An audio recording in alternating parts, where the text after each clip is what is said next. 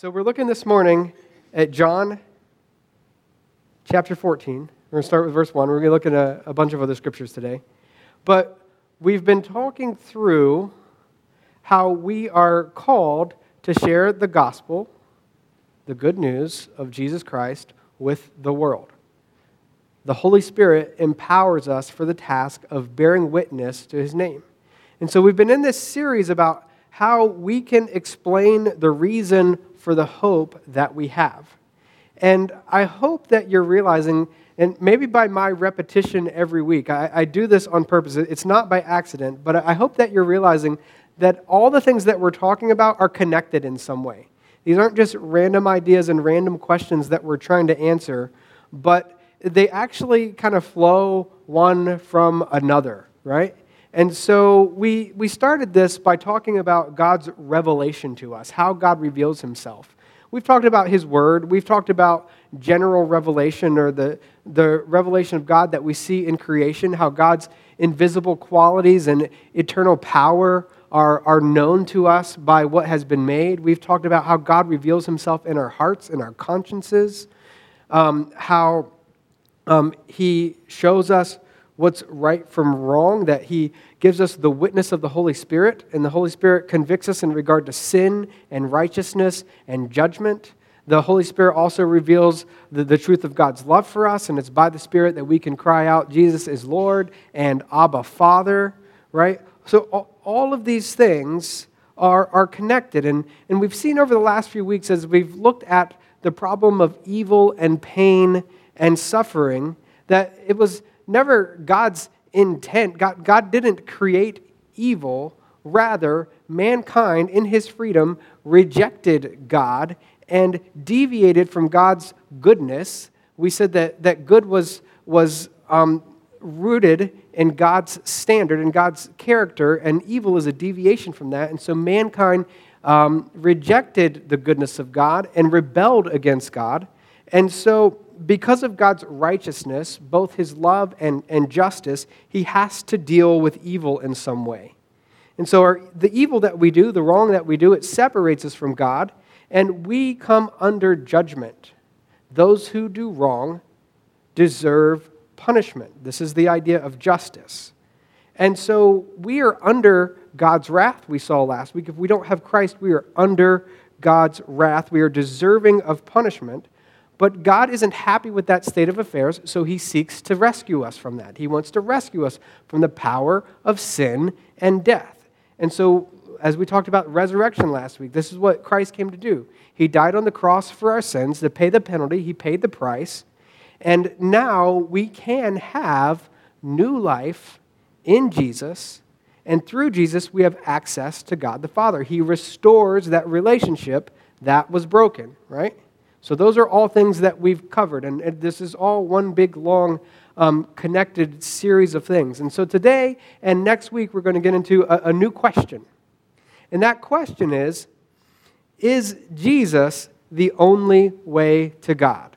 Have you ever heard that question posed in the world, maybe on television or as you're talking with people? Have you ever wondered that question yourself? Is Jesus the only way to God? But what we're going to do today is look at the Scriptures and see what God says in His revealed Word about this question. And then next week we're going to come back and ask some follow-up questions and see how we might come to an understanding of God's fairness and justice as we think about Jesus being the only way to God.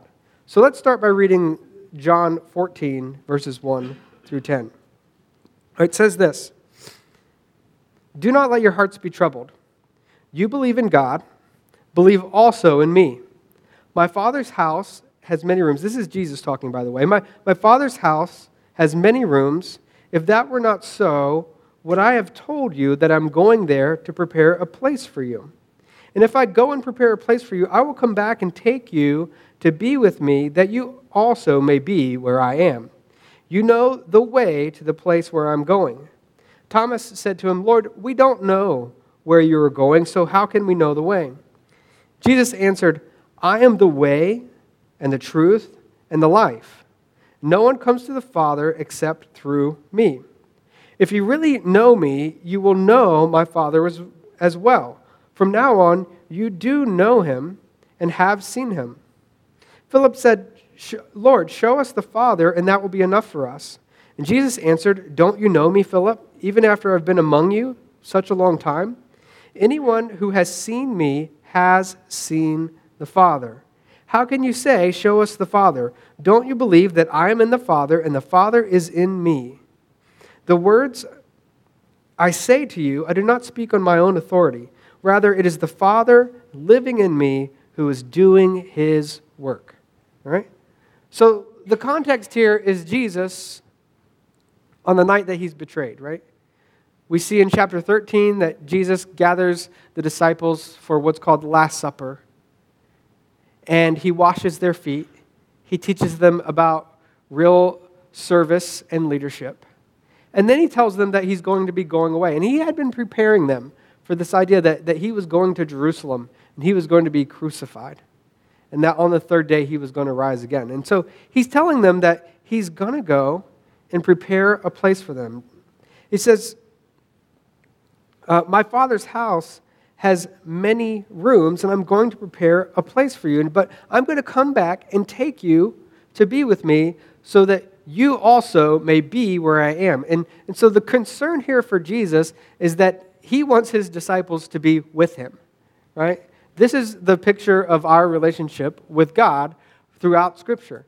God wants to be our God, and he wants us to be his people, and he says that he's going to dwell among us. Again, repeatedly, over and over, as God makes covenants with different groups of people, with Abraham and the Israelites, the Davidic covenant, the new covenant. As we see in the book of Revelation, God's desire is that we would be with him and be his people, and that he would be our God, and that we would live with him, right? So it speaks to fellowship and relationship, being in God's presence, right? And so one of the disciples, Thomas, he says, "Wait a minute, we don't know where we're going. How can we know the way?" And Jesus says that he is the way and the truth and the life, right? These are emphatic statements, right? And he tells them that no one comes to the Father except through him. That it's only by Jesus that we have access to God. And Jesus, it says here, is the one who reveals God to us. And they begin to ask these questions, say, "Show us the Father." And Jesus says, if you really know me, you know my Father as well, right? And this is the picture of God revealing himself in Jesus Christ, right? He is the Word and the flesh.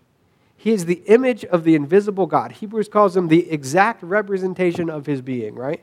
So it is God revealing himself in Jesus. And so if we know him, then we know the Father. They are one. So Jesus here is saying, there is no other way. I'm the one who reveals God to you. And if you want to get to the Father, it's through me. I'm the one who's come to show you who he is, right? So clearly here we have Jesus saying that he is the way to God. Now turn with me to Acts chapter 4. We're going to look at a couple of verses here. Acts chapter 4. We'll read verses 10 and 12, but I want to talk about some context.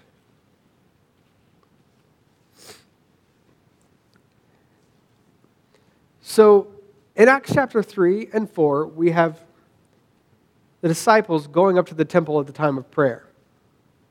And as they're going, there's a beggar sitting outside at the gate. And this guy has been lame, and he's not able to walk, and so all he can do is sit there and beg. And so he's begging, and as the disciples walk by, the guy asks for money, and they tell him, "Hey, I don't have any money, but what I do have, I give you. In the name of Jesus Christ of Nazareth, rise and walk." And that guy gets up, and he's praising the Lord, and everybody around sees this miracle that's taken place, and they're all amazed at what's going on here. And Peter looks at him, he's like, "Don't look at me as if I did it. I didn't do it. It was Jesus who did it. It's by his name and the power that's in his name that this man was raised and is able to walk." he tells them in chapter 3 as he preaches to them, he says, you guys killed the author of life. Jesus is the author of life. But God raised him from the dead. And as he's preaching them, he says, you should repent and you should return to God so that your sins could be wiped away and that times of refreshing would come from the presence of the Lord. Right? This is a few verses earlier in chapter 3. So he's telling them that they need to change their hearts, change their minds, that they need to turn to God, that there is forgiveness of sins, right? And that God will bestow blessing on them if they trust in him. God will bring renewal through the power of Jesus. So the next day, the disciples get called in because the Jewish leaders want to know what's happening here, right? Here's this man who was outside the temple. He was healed. The Jewish leaders are like, what is going on? They bring the disciples in, and they want him to say, what's up? And so here we'll pick up the story in Acts 4:10. It says this.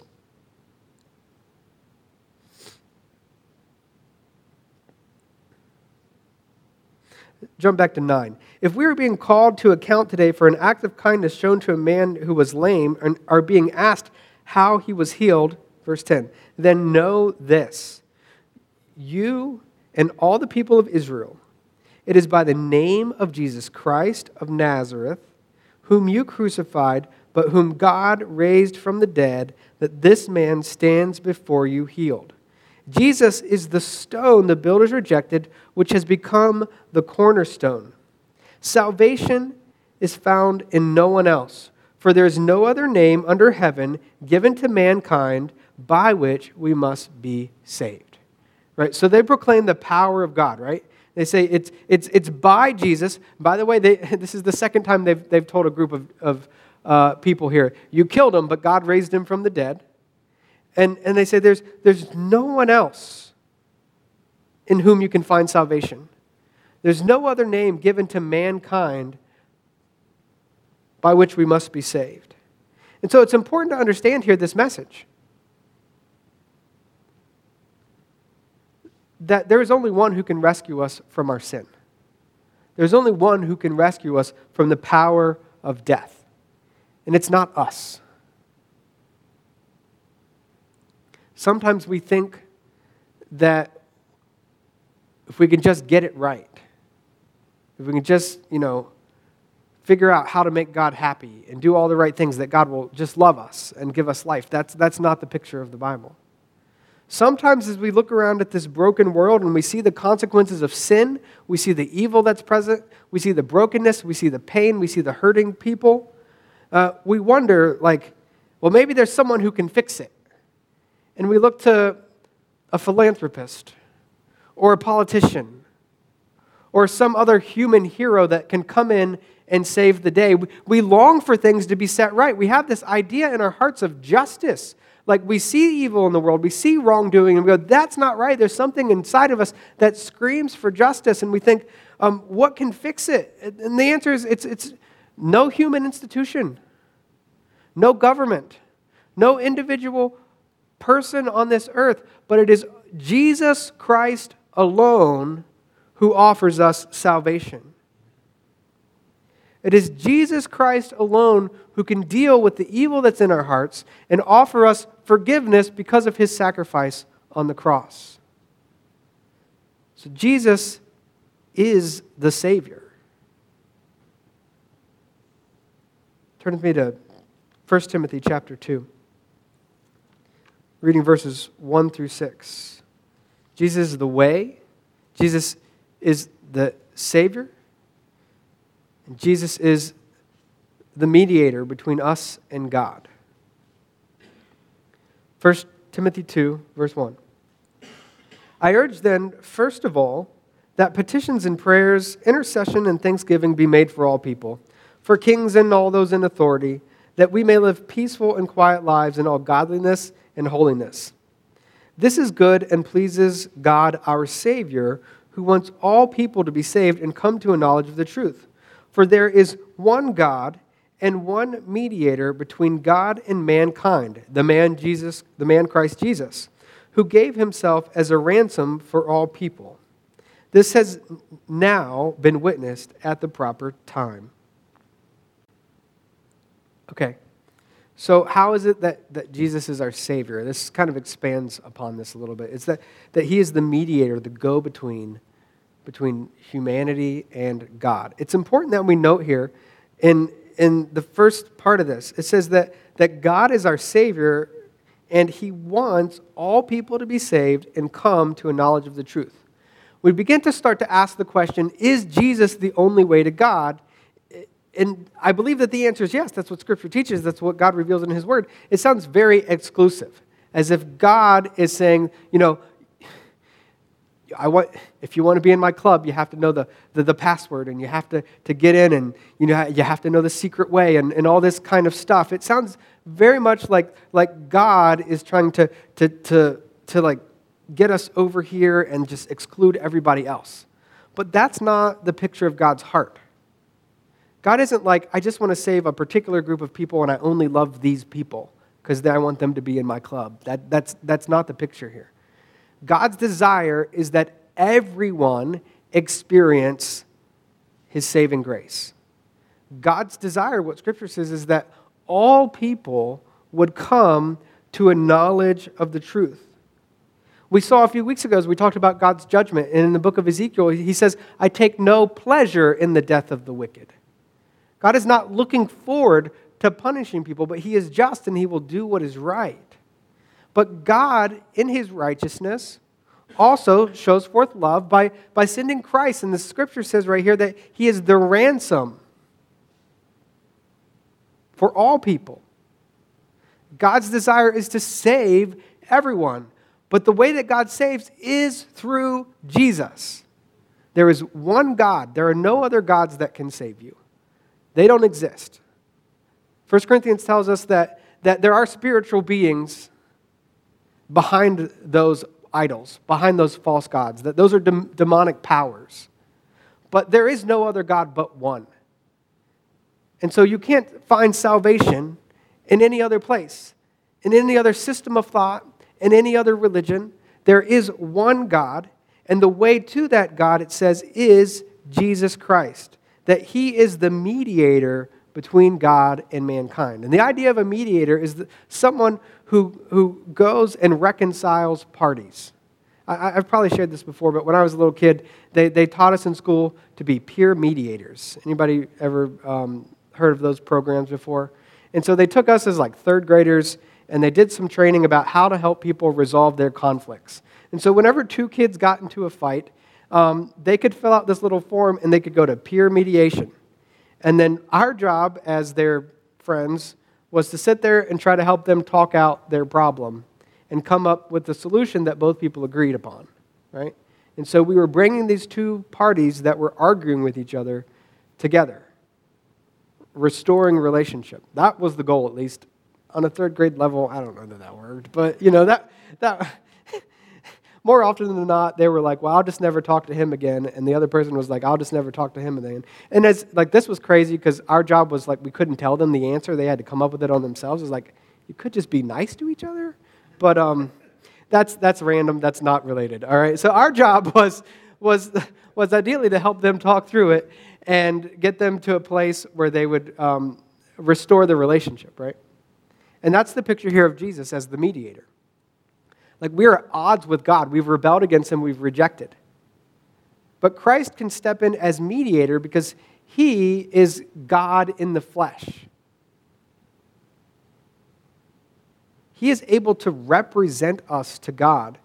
And it says here that He gave Himself as a ransom. And the book of Hebrews talks about Him being our high priest.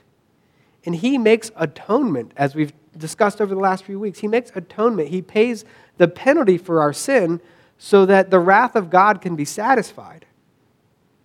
And then through Christ, our mediator, we can be restored. We can be reconciled to God. And so it's only through Jesus. There just is no other way. Because He's the only one who was God in the flesh who was able to pay the price for our sins. Again, there's no other system of thought or spiritual practices or anything. All the spiritual practices that we do, like coming to church on a Sunday, coming and worshiping Him, studying His Word, praying at home, praying for one another, disciplines of Sabbath and disciplines of rest and disciplines of silence. Like, none of those things save us. They're all means by which we fellowship with God. But it is only through Jesus that we can have that fellowship, that relationship with Him. So far we've said that He is the way, that He is the Savior, that He is the mediator, and we're going to look at one more today, and that is that Jesus is the life. Jesus is life. Turn with me to John 11, verses 21 through 27.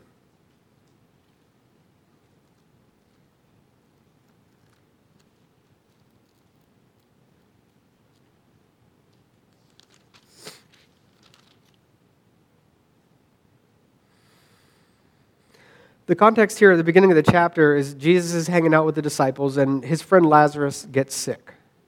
And so they send people to Jesus, and hey, Lazarus is sick. Can you come?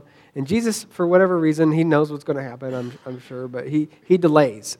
And so Jesus shows up a little later than he could have, and by the time he gets there, Lazarus is dead. And Lazarus' sisters come out, and they're like, hey, if you had been here, my brother would not have died. We'll pick that story up there in verse 21, and Martha says to Jesus, Lord, if you had been here, my brother would not have died. But I know that even now God will give you whatever you ask. And Jesus said to her, your brother will rise again. Martha answered, I know he will rise again in the resurrection at the last day. And Jesus said to her, I am the resurrection and the life. So another one of these I am statements. The one who believes in me, even though they die, the one who believes in me will live even though they die. And whoever lives by believing in me will never die. Do you believe this? Yes, Lord, she replied. I believe that you are the Messiah, the Son of God, who is to come into the world. So go back and we see the story, and Jesus raises Lazarus from the dead. But it's a statement of Jesus that we're going to focus in on, where he says, I am the resurrection and the life, and that the one who believes in me will live, right? Jesus is talking about the one who believes in me will live even though they die, right? This is a recognition that there is still physical death. Death seems to be pictured as a series of separations, right? Jesus tells Adam in the garden that the day you eat of the fruit, you will die, right? And he doesn't physically die that day, but he's separated from God in relationship, the giver of life, the author of life, the source of life, and that ultimately his body is subject to decay. So Jesus says, even though, if you believe in me, even though there's physical death, ultimately there is eternal life for you. Life everlasting. And this is the consistent picture throughout the Scriptures, that Jesus is the one who offers us life. 1 John 5, 11 through 12, we're talking about some of these truths here. It says that God has given us eternal life, and this life is in His Son. And that whoever has the Son has life. And whoever does not have the Son of God does not have life. And so this picture here of God being the one who gives eternal life. Now, we want to ask the question, what is eternal life? And when we think about eternal life, it's not just existing forever. That's not what the Bible means when it says that we will have eternal life. It's not about just being physically present somewhere for eternity.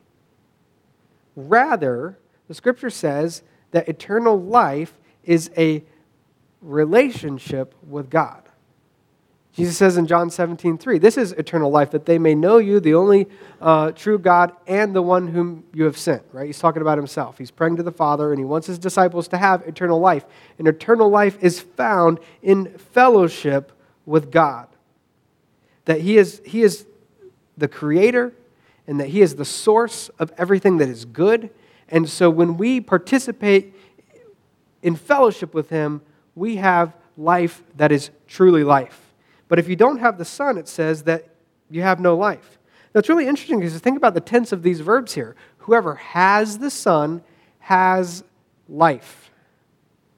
God has given us eternal life, and this life is in His Son. right? So this picture, sometimes we think about eternal life as being out there in the future somewhere. But if eternal life is about fellowship with God, and that life continues forever, even though our physical bodies die, Jesus says that there's going to be resurrection, right? And he proves it by raising Lazarus from the dead. God proves it by raising Jesus from the dead. We have that life now. If we have fellowship with God, we have that eternal life even now. And Jesus, this idea is just, again, all throughout Scripture. In John chapter 3, verse 36, we have this statement. And John is teaching us about Jesus. He says, whoever believes in the Son has eternal life, but whoever rejects the Son will not see life, for God's wrath remains on them. Statement about faith in the Son of God. Remember, belief or faith is all about trust, right? It's about this personal relationship that we trust that God is who he says he is and that he'll do what he says he will do. So whoever trusts in Jesus has presently eternal life. But on the flip side of that, whoever rejects the Son will not see life. And this word rejects means a lack of trust or disobedience, like we're not willing to follow. We're not willing to commit ourselves to him. We're not willing to entrust ourselves to him.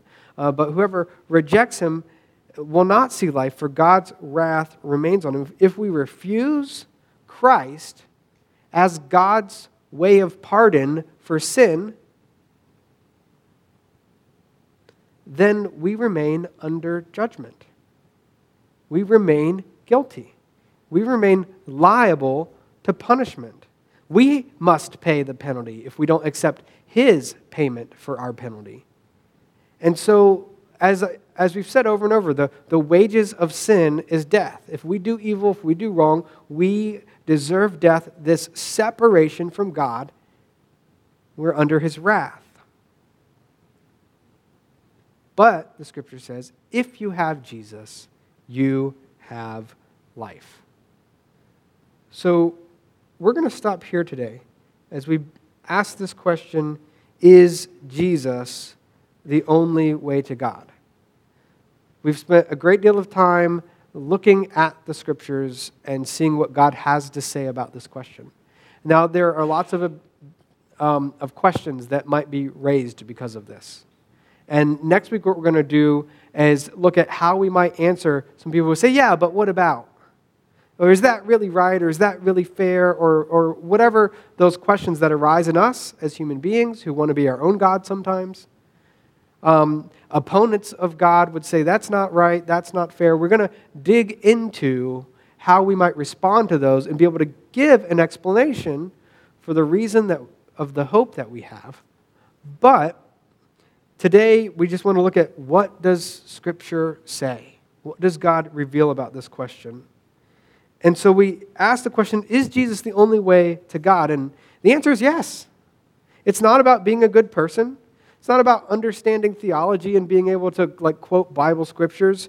It's not about going to church or anything else. It's not about finding rescue and deliverance in some other human being or some human institution or group. Jesus says that he is the way and that no one comes to the Father except through him. Acts 4:12, we said, there's no other name by which humanity must be saved. There's no one else who can because he is the mediator between God and humanity. It's only because of his unique act in paying the ransom for our sins that we're able to have access to God. He is the go-between between us and the Father. And the eternal life, fellowship with God, not just living someday in some imagined paradise. That's not the picture here that the Bible preaches about heaven. But eternal life is about fellowship with God, the author and source of life and the giver of everything that is good. Eternal life is received through trust in Jesus. It is Jesus who reveals the Father to us, and it's only by his work that anyone can be saved. It's through his sacrifice. And so the question that we have for us today individually is, are we in fellowship with Jesus, the one who gives us access to God? Are we walking in his life. Again, next week we'll ask a few more questions. But are we as individuals trusting that He is the only one who can save? And are we living that out? And do we really believe it? Like if I really believe that, then maybe I need to change the way I go about my life. Maybe I need to change the way that I interact with other people. Maybe I need to change the way that I love and show God's grace and mercy, because I want people to know that Jesus is the one who can save, and that it's only through Him and through faith in Him that there can be rescue from the brokenness and the evil and the sin and death that we see around us. That God's plan of salvation, God's plan of redemption would be on our lips and in our hearts, that we would share this good news that Jesus is the one who can save. Would you pray with me today? Our Heavenly Father, we come before you and we ask for your wisdom and guidance. God, your scripture says that you have called us to bear witness to the good news of Jesus Christ. Lord, I pray that we would not ignore that task, that we would not take that command flippantly, Lord, that we would take it seriously. Because we know, Lord, that there is life on the line. Lord, the wages of sin is death, but the gift of God is eternal life in Jesus Christ, our Lord. And so, Lord, I pray that you would help us to take hold of the life that you have for us and to share that life with the people around us, that they could experience your joy and your peace, your restoration, and the healing that is offered through Jesus, because there is no other name under heaven by which we must be saved. God, work your will in us as you desire to save all people. We pray this in Jesus' name. Amen.